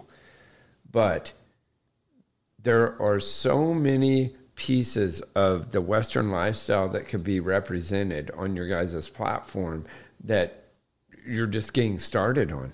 And it's so fun to see the live stuff and the real people, the people like I want to watch and agree with their lifestyle, that it's refreshing from what's out there. It's almost like Hollywood's become this weird cult of odd, just trashy, satanic stuff. It's just getting worse. It's getting worse. And so it makes it to where you're a safe spot to go to. And damn sure for your kids. Oh, yeah, for sure. Megan Browning, who's kind of my right hand here, she gets mad because I come in and I sit in her office. She'll have the Cowboy Channel on. It'll be the Lone Ranger. So the closed captions are on. So I'm reading the lines and the different voices of the characters. But, that stuff's just, I was like, here's what's going to happen. That guy's a bad guy. And then in the end, the Lone Ranger and Tonto are going to figure out he's a bad guy. They're going to catch him. It's the same thing every time. And I loved all that stuff as a kid, and Patrick loves it too. But, it'd be nice to get to the point where we don't air that so much in the mornings, that we have other things. And you're right, it's a big programming day, and from chuck wagons to ring cow horse to, to rodeo to whatever.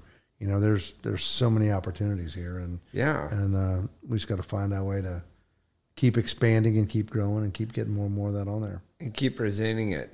Yep. At one time, I had said, I was arguing with somebody in our industry about putting a cow horse on TV. He says, people won't get it. I says, come on, they'll get it. It's how you present it. He said, no, I don't know. It's going to be boring. I says, oh, really? Golf and poker. Don't tell me we can't present it right. They made poker good to watch. So it's all on how you present it. I mean, look at how poker blew the doors off. Watching people play. You go to someone and say, hey, I got an idea. We're going to watch people play cards, and it's going to be huge. But it's how they present it. They present the whole cards. They inform people enough that they could watch it and get into the drama of holding, bluffing, raising, all the stuff. Let me tell you a poker story. Yeah. All right. So I've done poker. I did 6 poker shows for CBS Sports. And I did it with this group that did everything you see, all the poker you see on television except the World Series of Poker. And the guy behind it was a little man named Henry Ornstein. And he is a Holocaust survivor. And he invented Transformers. But he's a major poker player. And so his executive producer, Maury Escandani, super nice guy. And Henry came to him and said, I have this idea on what I want to do with poker. He goes, what's that? He goes, I want to create pocket cameras where you can see what the players are holding. And Maury's like, that's a terrible idea. No great poker player is going to let you look behind the curtain. And Henry's like, I think they will. And that's what started the revolution. See? I've had dinner with him a couple of times. There it is. Nicest little man, loves the cowboy lifestyle. Had like pearl snap shirts on. And I don't know if I'm supposed to tell the story or not. But anyway, they signed this deal with CBS Sports to do these 6 shows on there. and they came to CBS, and they reached the point where they're about to sign the contract. And they're like, well, we need some kind of a financial statement on somebody. And so they said, well, no problem. Henry gave him one bank account that he had, just one liquid bank account, and it had $70 million in it. CBS said, yeah, we're probably good with that. Okay, that'll probably work. We can do that. Yeah, we think that'll work. And he's the guy that revolutionized. But he invented a bunch of toys and just a sharp little man. And I don't know if he's still alive or not. I need to look and see. But yeah, his whole idea of putting a camera where you can see what the players are holding. That made the whole game. Poker. And unfortunately for me, Ali Najad is a guy that's one of the analysts for NBC. I love Ali, and I've done a couple TV shows with him too. And it was golf poker that I did with him for CBS. But I got Gabe Kaplan and Welcome Back, Kotter, who's a big poker player. And you talk about not jiving with your analyst. We could not have been more different. I was not a Welcome Back, Kotter guy. I didn't get a sense of humor. He'd make a joke, and I'd be like, so it was not the best of working relationships. Awkward. Yeah, it wasn't the strongest television I've done. But I love poker, and I love to play poker. But sorry, that's my poker story. So. Yeah, see, I knew that when they presented that, there had to be like, hey, I don't know. Yeah. But the letting you know what everyone's got. I mean, you got to stay there and watch the flop. And then you got to watch the next card, the river, and you go watch the end of it. There's no way not. You have to see the ending. Yeah. They made it intense. They made watching cards intense. So, and I think they kind of ruined the World Series of Poker when they wanted to go live. Because what you realize when you started watching the World Series of Poker live is that when you watch the old shows the way they did them, you're taking 500 hands and reducing them to 40. Right. You know? Fast. And you think that, wow, you sit down and watch poker, it goes really, no, it doesn't. Yeah. You're here. Right. Yeah. You're here for the night. And I've got friends that work on the TV side of it, and they hate it because it's like, it might be an 18-hour day before they reach a point where they go, yeah, we can stop now. Yeah. It's not a fast pace. It's not going down the fence. It's not going down the fence. It is a very slow affair. And once you took it live, I stopped watching it. Yeah. I love Norm Chad. He's so funny. Yeah. He made the World Series of Poker for me. Yeah. Because I really enjoyed listening to him. But once they changed that whole dynamic up, I haven't watched it since. Yeah. So it's all in the presentation, just right there. Yeah. Just how you put it. And same with everything. Rodeo, reining, cutting, cow horse, all of it. You can present it to where it keeps you on the edge of your seat or to where you're just waiting. And the NFR, in my opinion, is way too fast. It's breakneck speed. But then I watched, you watch a rodeo on the Cowboy Channel on a Sunday afternoon, and the perf takes 4.5 hours. Way too slow. Yeah. There's a happy medium in there somewhere. Yes, somewhere. That's where DVR is my best friend. Yes. Yeah. Well, unfortunately, when I'm standing there doing ins out of the commercials, DVR's not helping me. Right. DVR's not helping me when I'm standing over there. All right, not this year, but the year before, everybody was gone on July 4th. So I had to do the whole July 4th weekend by myself. I was in the studio like 12 and 14 hours. I saw the Easter Bunny one evening in there. He's become somewhat delirious. And I was like, I don't care who wins, just get this rodeo over with. Cowboy Christmas, my ass. Exactly. Yeah. I just want to go home. Right now, I just want to go home. But. So, what were some of the coolest things you remember doing on as far as the America's Horse? Oh man, I met some amazing people. I'm a huge AQHA fan. Carl Strussman, who I did the TV for Carl when he was at the PRCA, is now the executive vice president. We talked a lot before he took that job. I started in '88, and I did cutting and reining. And by 1990, I became the host. So I was doing everything. I went all over the world for them. I had so much fun. I love the horse, so that makes it really easy. It's not propaganda for me. I can sing the praises of the American Quarter Horse all day long. But the American Quarter Horse, I'm a huge fan. So many great people, from celebrities, like, I spent a day with Morgan Freeman, who after he did is it Unforgiven with Clint Eastwood? Yes. He became a huge horse fan, and I met him down there at his place south of Memphis. To just the individual people that you meet, you know how it is, and I don't have to deal with owners and their egos, but everybody in the industry I just thoroughly enjoyed. I loved every bit of it. I'm so many interesting people. Henry Brown, who's a roper, and he had a car dealership there in Mesa, Arizona.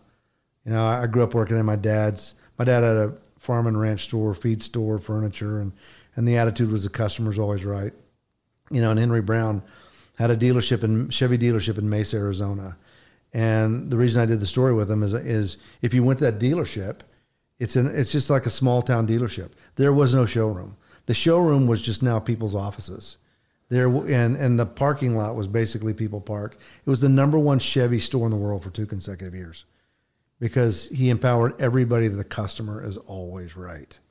He said, there's none of this, let me take it to my manager.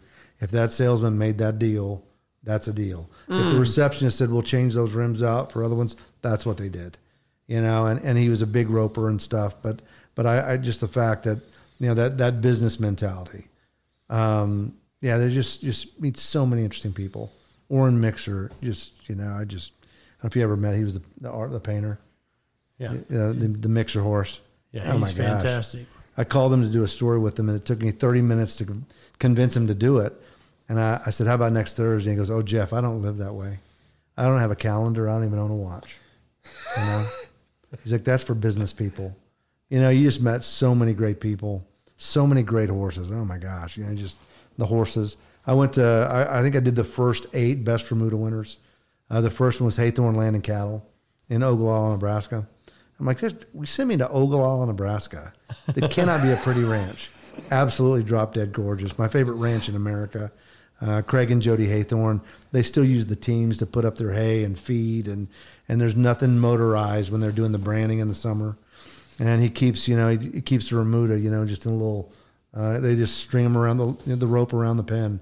And that next morning he gets up and goes in there, ropes a horse and hands it to whatever ranch hand he wants to ride him that day. It's like stepping back in time. It's a simpler life. Yeah. But I can go on about AQHA all day.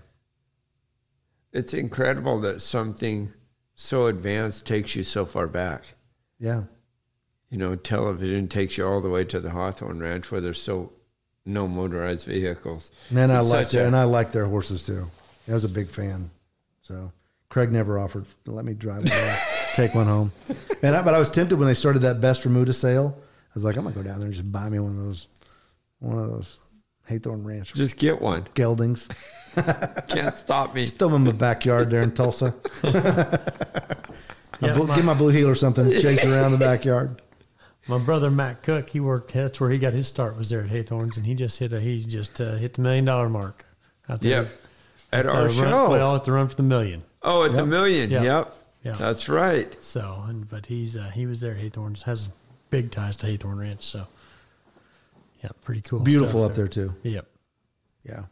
I did the 6s, been to King Ranch, Pitchfork, just kind of went all over. It's just, those great ranches are spectacular. Sure. Who would think that you're going to start a career in sportscasting on television and get to see all the biggest ranches in the world? Yeah, and just be able to just saddle up and ride with them. And it's... What a window. I realize, though, when you go out to like the 6s, you realize why they have 400,000 acres, because if you want to run 40 head of cattle, you have 400,000 acres. And I grew up in southeastern Oklahoma where, good Lord, the grass is belly deep there. Yeah. It's a completely different environment. And it gets cold out there too. We shot one day, I think it was at the 6s, and I was telling my camera guys, I'm not getting out of the truck. It's like May. It's like April or May. And I'm like, it's as cold as I've ever been.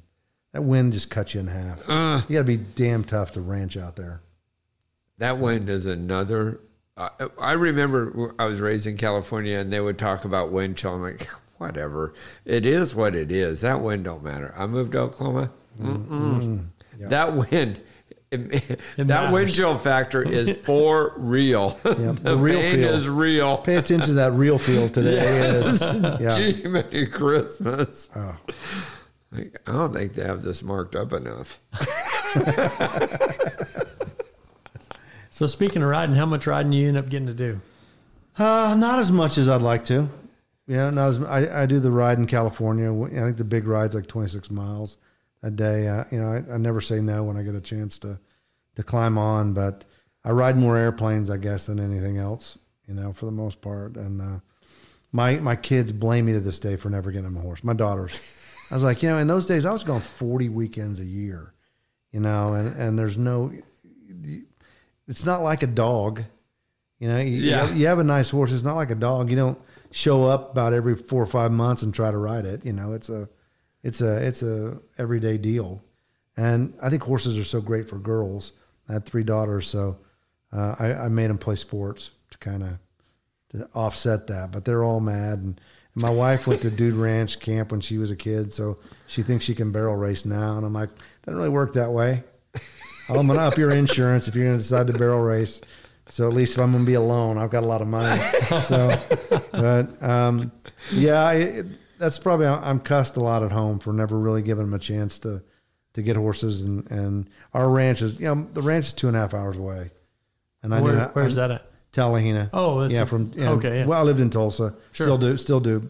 And I knew that wasn't going to be a regular trip for them. So this is just a town home. You just keep down here. Down here, yeah. Gotcha. That everybody keeps wanting to buy, evidently, as realtors. So yeah, I'll take $650,000 for it. $1 million, your dad $1 million. said. My dad wants $1 million. So both of those are extremely high. The broker is way. Nobody's lining up to buy it at Broker that. fees are terrible down here. So. Well, the way this real estate's moving down here, be careful what you say. Somebody will reach up and snag it. Yeah. Somebody will reach up and snag it. If you got a call, you can take it. No, you're asking me like what's been so great. Like that's a text from Jim Pickens, who's Jim, great guy. He on Grey's Anatomy. He's the older doctor on Grey's Anatomy. He has a big roping there in California. The people you meet in this this Western world is just fantastic. I think he used to come to Snafflebed, I think. Yeah, he comes to NFR every year. Great guy, celebrates the Western life. Working on some stuff with, I think with Amazon, on some Western project based out of Oklahoma, along with Morgan Freeman. So he's a great one of my favorite people too. Yeah. They say when the economies get like this, blue jeans and Western music skyrocket. So the Western lifestyle, basically, and it feels like that's what's happening. After the COVID stuff and all that, it just feels like the rural lifestyle is exploding. And if you can listen to Nashville country, God bless you. My pain tolerance isn't that high. Cody Johnson, I'll go with Cody, and then I got to have the Red Dirt Texas guys. I'm all over Red Dirt. I can't take listening to guys singing about tractors when I know damn good and well they couldn't start it, let alone drive it. So which side do you get in this thing? Thanks for singing about it.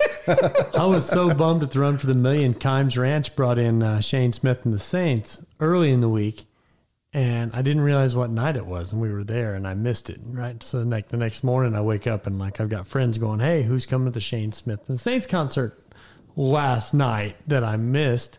And I'm super bummed, and so that sucked. But then they did have they had Cor Blund in there one night. Cor Blund and Jeremy McComb and Angie Kay.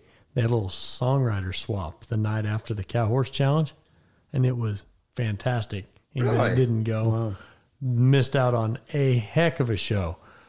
Heck of a show. That's where all the winners from the Cow Horse Challenge were hanging out that night anyway. So if you missed it, you missed out. So the judge was hanging out at somewhere else. And where was the commentator hanging out? I was at Michael's with Michael's.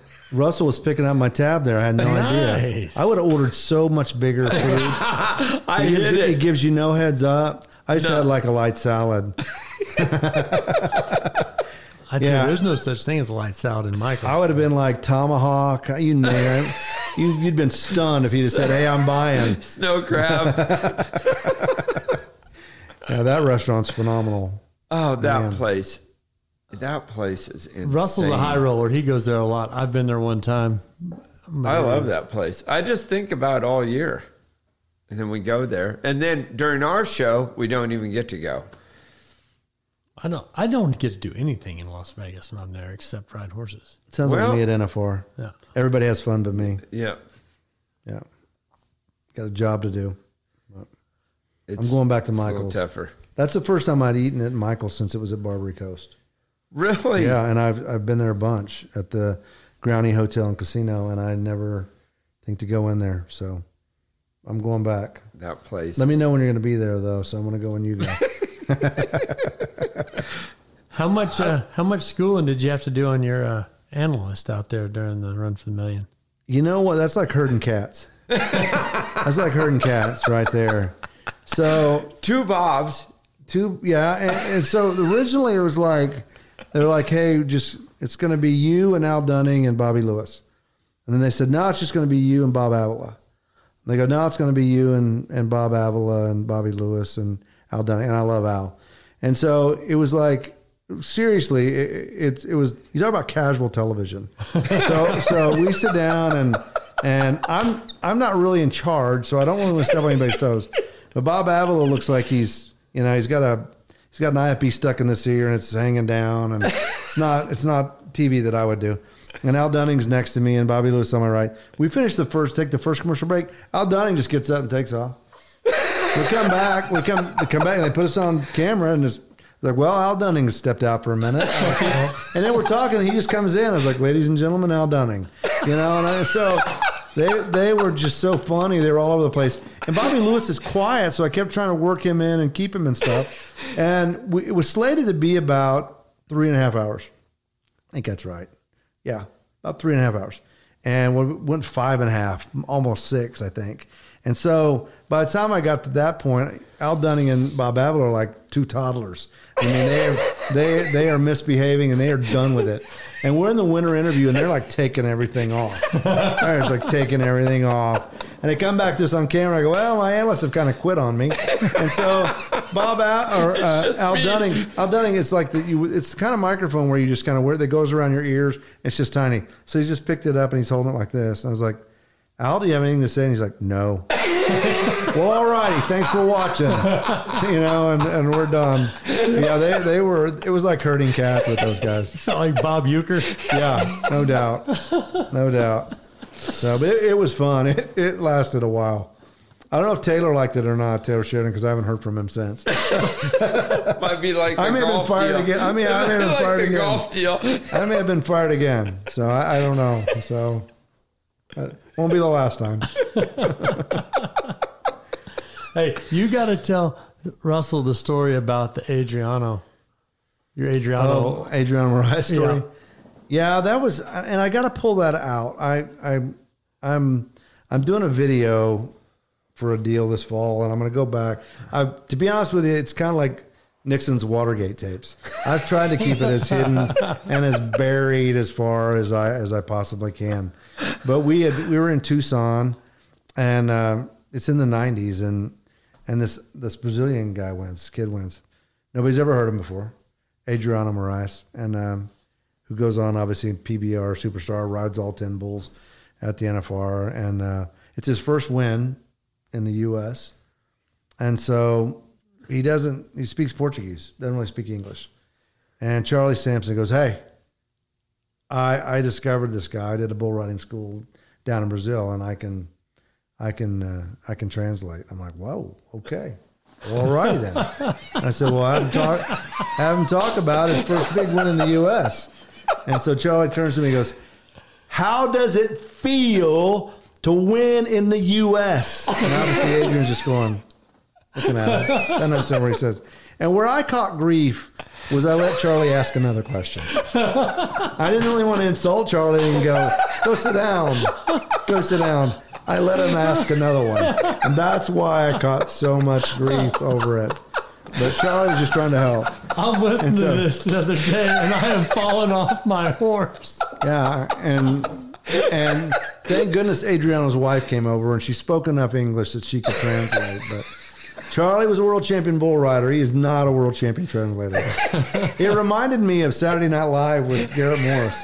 And, now for the hard of hearing, we bring in Garrett Morris. In the news tonight. And it's very similar to that. So maybe Charlie was just a Saturday Night Live fan. I don't know. So, but I caught grief for it, and so did Charlie. So That's the greatest. Who knew that regardless of how slow you say it, they still don't understand. Still doesn't get it right. No. Still don't understand. I had a vet that thought he could speak Spanish by speaking louder, slower, and worse English. That does not help. That is irrelevant. You're butchering the English language. That does not translate to Spanish. Not in any way, shape, or form. No. My goodness. Oh. What do you see about... there's been a handful of rodeo contestants that have made transitions over to horse trainers. And I don't know if you know any of these guys personally or not. I mean, Zane. like the Clay Churneys, the Zane Davises, Brendan Clark, Casey Branquino, to name a few, that have, recognized that the longevity in the rodeo world's not going to be there. And they come over to the horse trainer world. And I don't know if you have any kind of opinion about that or not. I mean, there's Jake Telford. It's a bunch of them. Well, a lot of those guys have those skills. Zane Davis, I've known Sean for forever, obviously his dad. And when you look at Zane and Sean, I think Zane was riding some bareback horses early on. And then it wasn't his thing, But when you look at his dad, he's such an attention to detail, being the general manager of the NFR for, 30 plus years. Sean's one of those guys that trains thoroughbred horses now, race horses, and you see that attention to detail. So I'm not surprised that Zane's had the success that he's had in the cow horse world, because you kind of grow up in that environment. As my dad says, you plant corn, you get corn. So, you can kind of see that's a pretty natural transition to me. And obviously Sean, from world champion saddle bronc rider to trains, he had a horse that had made the Breeders' Cup, but came up injured and didn't run. So trains thoroughbreds at a very high level. So I can see where you can kind of leave that kind of an impression on Zane. And I'm not surprised that Zane's had the success that he has. But that's probably the one that I know the best, And then you see the rodeo guys that kind of that do make the transition into commentators. How much of that do you see coming in the future with the advent of this channel and everything else? I think you'll see. It's one of those things where I think we need. Obviously, you want more. We're going to need more commentators. And Joe Beaver does a great job, and Don Gay does a great job. But I'm excited to see the next generation come along as a host too. And I think we'll see more and more of that, and you just kind of get them and groom them and do some things on that line. Some guys are just naturals. I mean, Joe Beaver and Don Gay both they're naturals. They're talkers. I know that PBR has been using Sage Kimsey, which I find interesting. Your competitor's greatest bull rider, but go ahead and bring him on in. Edit that out if you want to. But he's a guy I think that has a lot of potential too in terms of Sage. And you got to find those guys that have the gift of gab. Peyton Bray, for Pete's sakes, the team roper. Good Lord, he's fantastic. And I mean, that's a guy that I would put in a host role. Because he's got that kind of camera presence and that kind of gab, and he's a great thinker and a good talker. Talker. Yeah, that's the kind of guy like a Pat Summerall who played in the NFL and became a big time play-by-play guy. Peyton's one of those guys that I wouldn't hesitate to train him up a little bit and put him in a host role. No kidding. He's homely. He's homely. He's not camera friendly. And short. Yeah. Oh short. my gosh. Yeah. Maybe radio for him. Maybe. I don't know. Podcast. Yeah. That's what landed us here.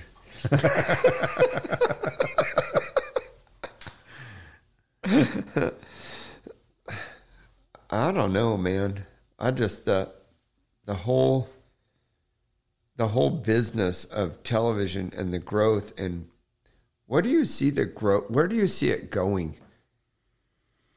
Well, we've seen some Western. waves. We've seen some waves. You know, we're all young enough here at the table that, you know, we remember Urban Cowboy, you know, and that caused a heck of a wave. And then you had 8 Seconds, and that caused a wave. But now I think you take the Cowboy Channel and what Taylor's doing, you know, with Yellowstone and 1883. It's a wave that's going to last a long time.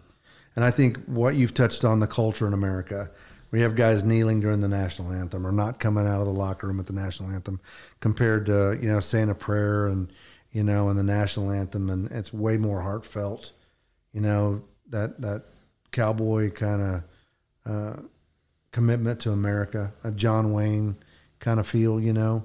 I think that's appealing to a lot of people. So I think this is going to be a bigger, longer lasting wave than what we saw with those other 2 movies, you know, that created that I'm gonna go buy me a bad hat, you know, because I want to look like John Travolta, kind of thing. And I like Taylor for his authenticity too, you know, and he does a lot of things. Not that Yellowstone is, you know, it's kind of the Godfather with a cowboy hat, but he's still legit.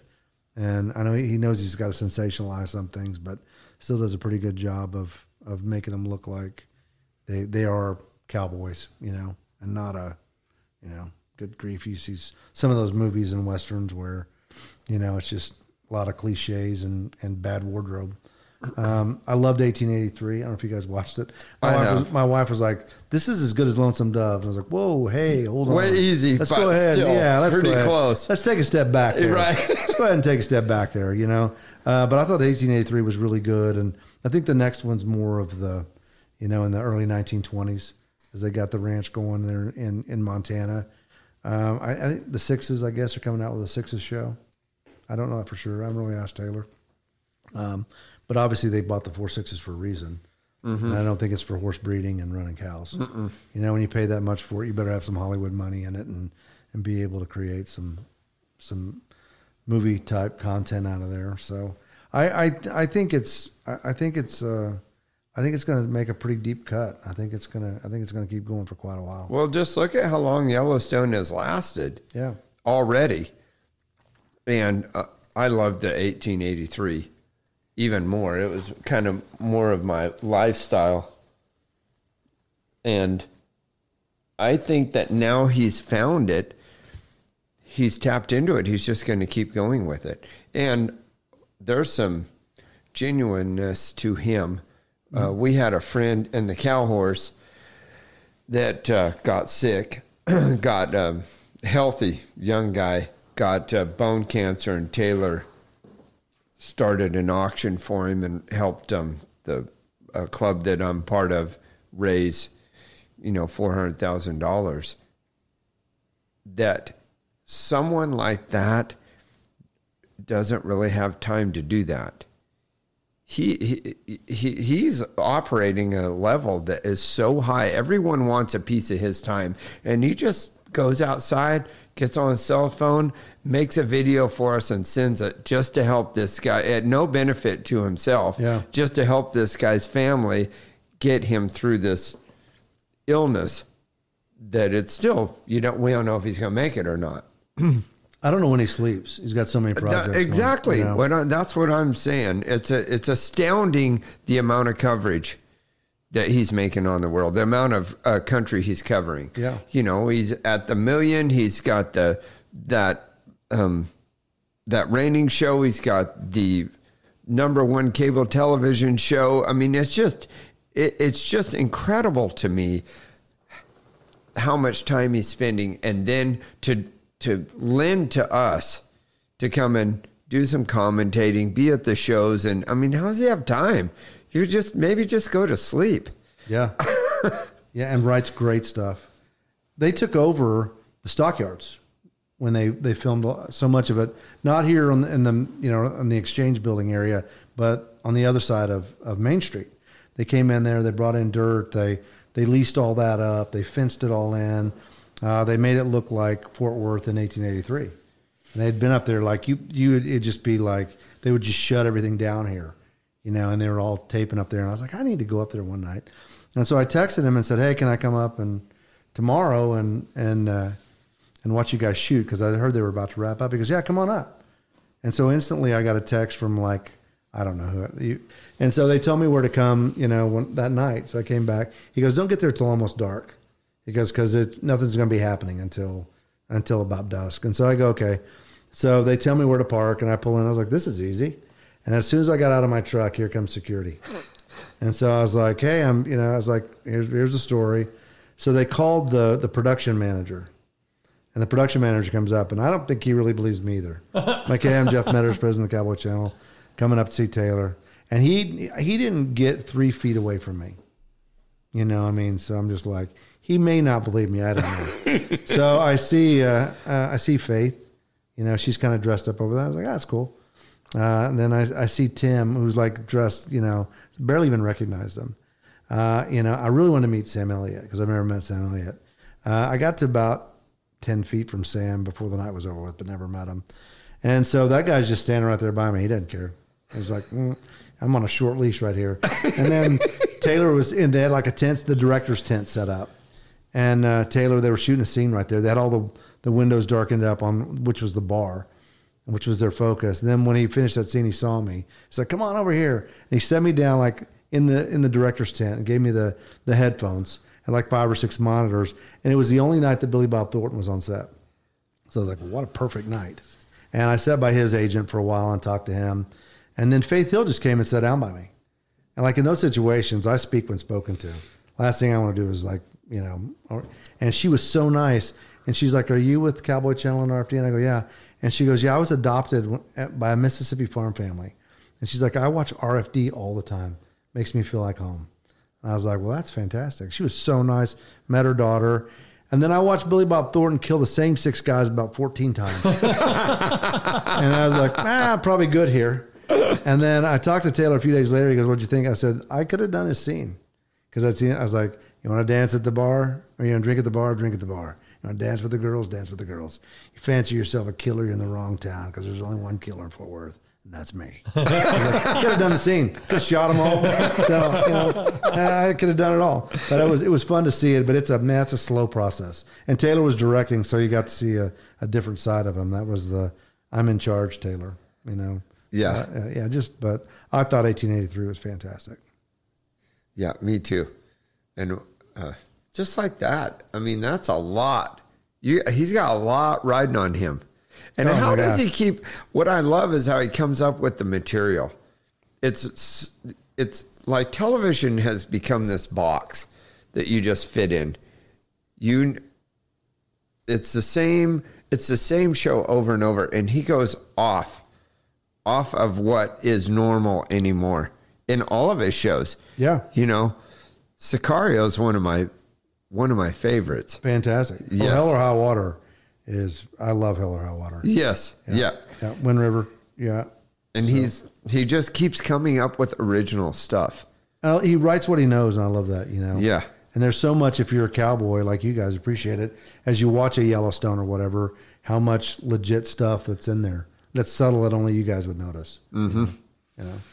But yeah, and it's how unplanned he makes life in his shows. It just goes off in different directions all the time. Yeah. And I'm good with all the killing and stuff. I like that whacking the bad guy deal. I don't know where that to the went. train station. Yeah. I'm so sick of the give them their gun back and turn your back on them and all that. Just shoot them. Gee, Christmas. Get it over with. They're not getting better already. Give me a break. There's no rehabilitation here. No, give me a break. No. Make another one. They've had their chance. Yeah, they had their chance. They're 30. Now wasting oxygen. Yeah, they're 40 years old. Do you think they're going to change? Stop talking about me like that. You're an anomaly. Well, at risk of being tardy and saying that we'd like to honor your time, this has been it's been fun. Pretty good afternoon. Yeah. Thoroughly enjoyed it. Yeah. Very fun. I Try to wish, break it up in pieces. I wish the audience could have seen your face when Russell says, "Yeah, these are usually about 2.5 or 3 hours long." He said 4 or 5. I said 4 or 5. 2 to 6. He's like, I'm not that interesting. I can tell you my life story in 15 minutes. And then we'll probably still have 5 minutes to spare. Yeah. Well, I know that we missed a lot, but I know that I know for me, I've been a huge fan for most of my life. Yeah. And the impact you've had on the whole Western industry is remarkable. Well, thanks so much. It's just, I understand that all of this is it's not a right. It's just a privilege to be a part of it. So, hey, and it's not like it's over. I mean, he's old, but he's got a lot of life left. I don't know. I tell my kids I'm over 50. I could die at any minute. So they're still not nice to me. My wife keeps telling me, she says, you said you weren't going to live past 35. I says, no. I says everything past 35 was a bonus, but she is feeling like she is signed up for something that she did not intend to. I've got this insurance policy and you're already 40. Right. Yeah. It's like, enough already. Enough already. 5 bonus years is plenty. I know. Well, if you get Jeff a barrel horse for his wife. There we'll have it. I talk about my wife, if something happened to me, once she got the insurance check, she would mourn all the way to Maui. And then she'd be fine.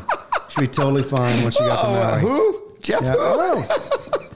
I'm single here, people. I'm single and loaded. So, yeah. So I joke with my wife all the time. She's really sad for about 5 minutes and then be like, puppy? New puppy? New husband? It's fine. Mine can't live without me. I don't know. She's about hooked on you.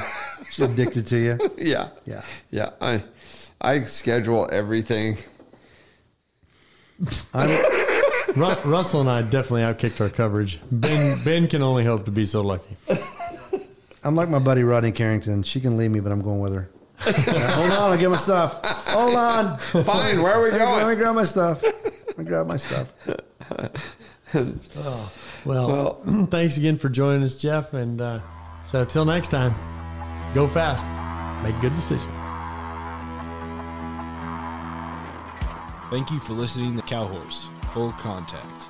Please like our Facebook page and follow us on Instagram to stay tuned for future episodes.